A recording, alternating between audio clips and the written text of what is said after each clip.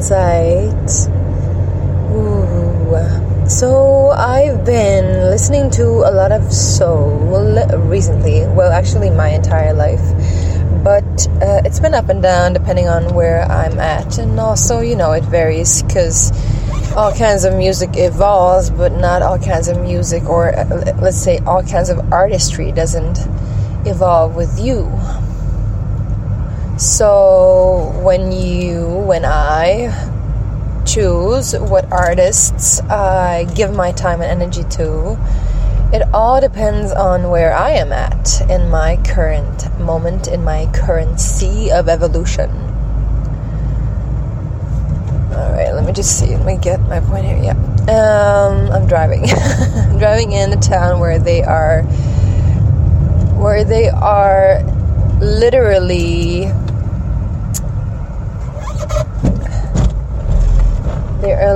manifesting into physical form the retrogrades of the planets, which they always do in the summertime here in Sweden. Anyway, so when I spend my time on art, all forms of art, music,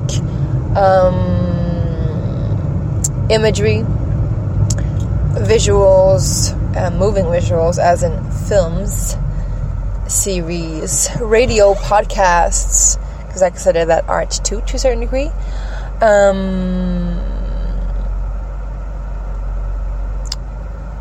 Installations, museum exhibitions, fashion, all of that. When I spend my energy on that, I want it to be in alignment with where I am at. And I suppose that we all, in some form, whether we are aware of it or not, want to have that reflected onto us. So even if you are very unaware of where you are at in your own alignment, how you are feeling or what mood you're in, or even if you're not even aware of how, the energies of the day affect you, you will still invest your time and energy into the art or the expressive art that simulates that emotion, that feeds that energy back to you, that reflects that energy back to you in some form. That's kind of how the universe works.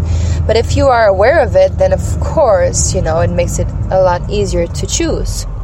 And you can also, maneuver in the synastry of the matrix and the flow of it more effortlessly. With that being said, I've been thinking a lot about soul music, and people say, oh, they got soul. Like, what does that even mean? They got soul, right? They got soul. What does that concept even define? Soul. Well, the soul is definitely, the seat of spirit, of our individual spirit, but also it can be like the oversoul, which is the higher selves of our group, of our families, of our groups. And I don't mean the physical families, I mean the soul families. The agency that sits above the frequency of the singularity, the non-singular expression, still it is a soul. And if we talk about unity and unity consciousness, eventually, we are all connected to the one soul, the one source, one creator. And so, when you got soul, you are aligned with spirit, or at least that's the concept, that's the idea. Now, what does that do? What does music, what does soulful music do? Soulful music inspires. Inspiration, which I've talked about before, means to be in spirit, to be of spirit, to be aligned with the expression of spirit.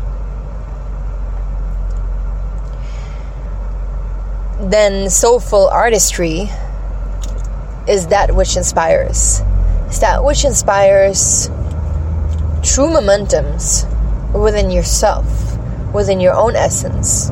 When you begin to question who you are, what you want, what you're attracted to, how you relate to yourself and the world around you, it kind of rattles the cage that you're in. kind of rattles your perception of who you are. And really soulful art, good art, makes you question everything you believe in to the point of an awakening of some sort. Now, it doesn't have to be just art as the art that we know. This is true with all forms of creative expressions. Creation in itself is life. Life is creation. What are we? Who are we? Well, we are the creators. We are the creator. We are the embodiment of creation. Life in its essence is art. That's how I see it. That's how I perceive it. That's my reality. That's my truth. Now, art, of course, is a definition. It's a cultural definition. But if we go beyond the definition, we see that any and all forms of expression is necessary for human evolution. Otherwise, we wouldn't be able to be here where we're at.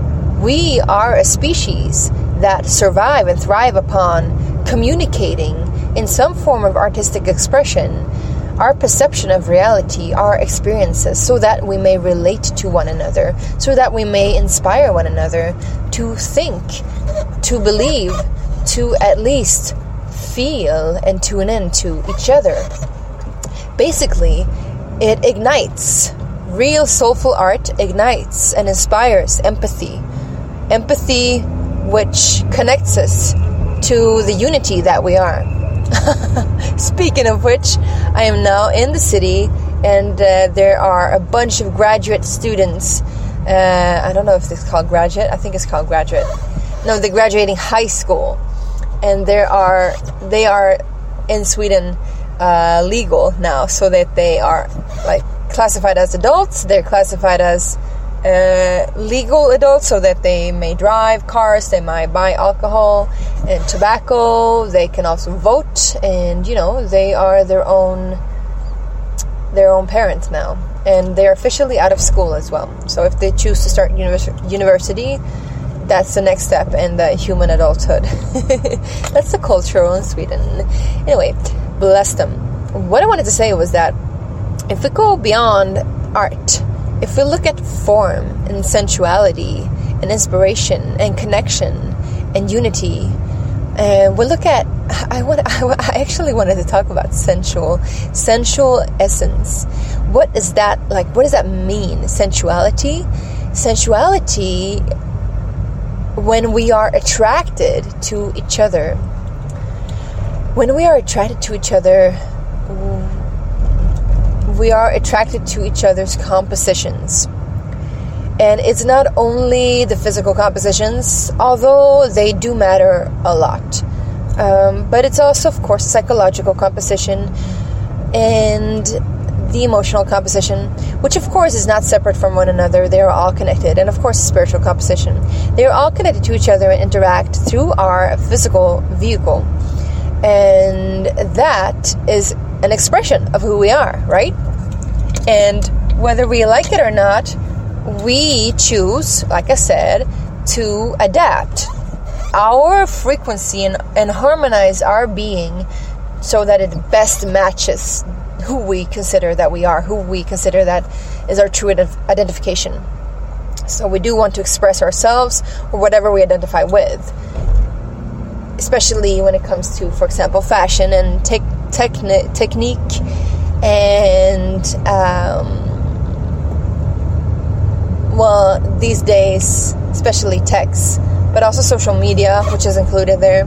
Anyway, now that the summer is here, we are getting flirtatious. Everybody is open and alert, at least more alert. Our hormones are they are rising like the sun, and we are, in a sense, more attracted to life, more attracted to each other and to ourselves. We feel more fresh, we feel more motivated to refresh and restart ourselves, and of course the hormones that brings us into the dating scene, which ultimately talks about either if we want to reproduce, as in exercise the art of making babies, or if we just simply want to be acknowledged for who we are,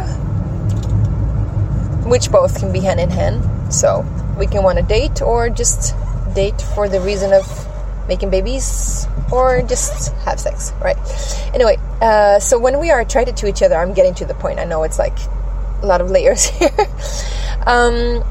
When we are attracted to each other, we are attracted to something more than just that composition. When we are truly attracted to something that we cannot explain, like a phenomenon, or a phenomenon within a person, we say that person has something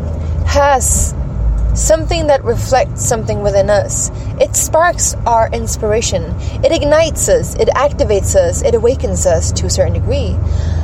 It also brings us back into remembrance, because that person's soul is aligned with spirit. So, in a sense, when people do not know why they are attracted to each other, it is because they are attracted to themselves. And not as in themselves, as in their identity, but that which they have not yet defined within themselves. Or perhaps that which they cannot find within themselves. Or it can simply be something that they have acknowledged, that they have found, but that they find stimulating about themselves. So the other person that they are attracted to acts as a reflection, not a mirror, but a reflection or a reminder of who they truly are. And it is not about personality. It's not like I'm attracted to somebody because they are very artistic and I lack artistic abilities. No. Well, it can be, but it's not what I'm talking about. If I am attracted to somebody, it is because they remind me of the beauty that I am, as in the connection to the creative powers. So my point here, my whole point with this little insight is that this is why a lot of people, including me, are attracted to creative people. Yay! To artists. Because artists, yes, identify as an artist, we carry the imprint of an easier access to that alignment, to God, to Spirit, to the creative geniuses of our own soul. And when people want to be with a singer, why they feel like they're so sexy even though they don't even look good, or when people want to be with a painter, why they feel like they're so smart even though they can't speak for themselves, when people want to be with a poet that can't even express themselves verbally unless it's on paper or a stand-up, and they can't explain it, they don't know why they are attracted to that person when they're not even their type. It's because it's sexy. It's sexy to be an artist. And the sexiness about it is that it's powerful. It's powerful to have that sexual, sensual energy, that creative energy flowing through your entire vehicle, and using it all to express, hopefully using it all. A lot of people are not using it, but using it as much as you can, to the extent that you can, to a creative outlet, because the purpose of that creative outlet is to inspire people. So even though a lot of artists express themselves simply because they cannot express themselves in any other way, it is their gift to paint or to draw or to make movies or to write poetry or to take photos or to, whatever. They simply cannot do anything else. It's their gift. But from another point of view, what they're doing, even though they're unaware of it, they're actually doing it for the greater good, because each person that comes across this artistic endeavor, this artistic expression, gets to be inspired, gets to be ignited, and gets to be brought back to the remembrance of who they truly are. See, that's why artists are sexy. That's why we're sexy. That's why we're so powerful. Even though we might not even have any money. Well, the reason for the starving artist myth is because if everybody who were truly artistic would have a lot of money, the world will not look like it looks like today. It would be so different. And there would probably be a lot of different politics. Because artists, we don't believe in defining things permanently for the whole collective. Artists, we believe in everybody's ability to perceive life.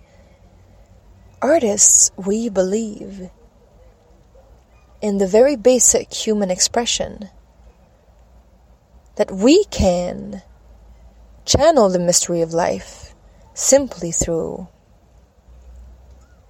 being in tune with life and acting accordingly.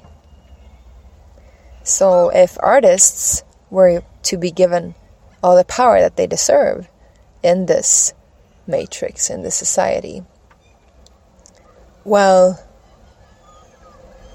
that would be a piece of art to live in. It would be a completely different society. And just imagine the way that the world would work. Perhaps, a lot of people fear that because they think that artists are very much ruled by chaos. But we're not. We see through the chaos. We see through the order. We see the middle ways. We see the ways and the pathways that aren't able to be seen by people who are not in tune with their creative endeavors. But everybody can be, if we choose to be. The whole thing about life being psychedelic, for real, it is simply you attuning more to your artistic truth, your artistic expression. Now, that's very, very sexy.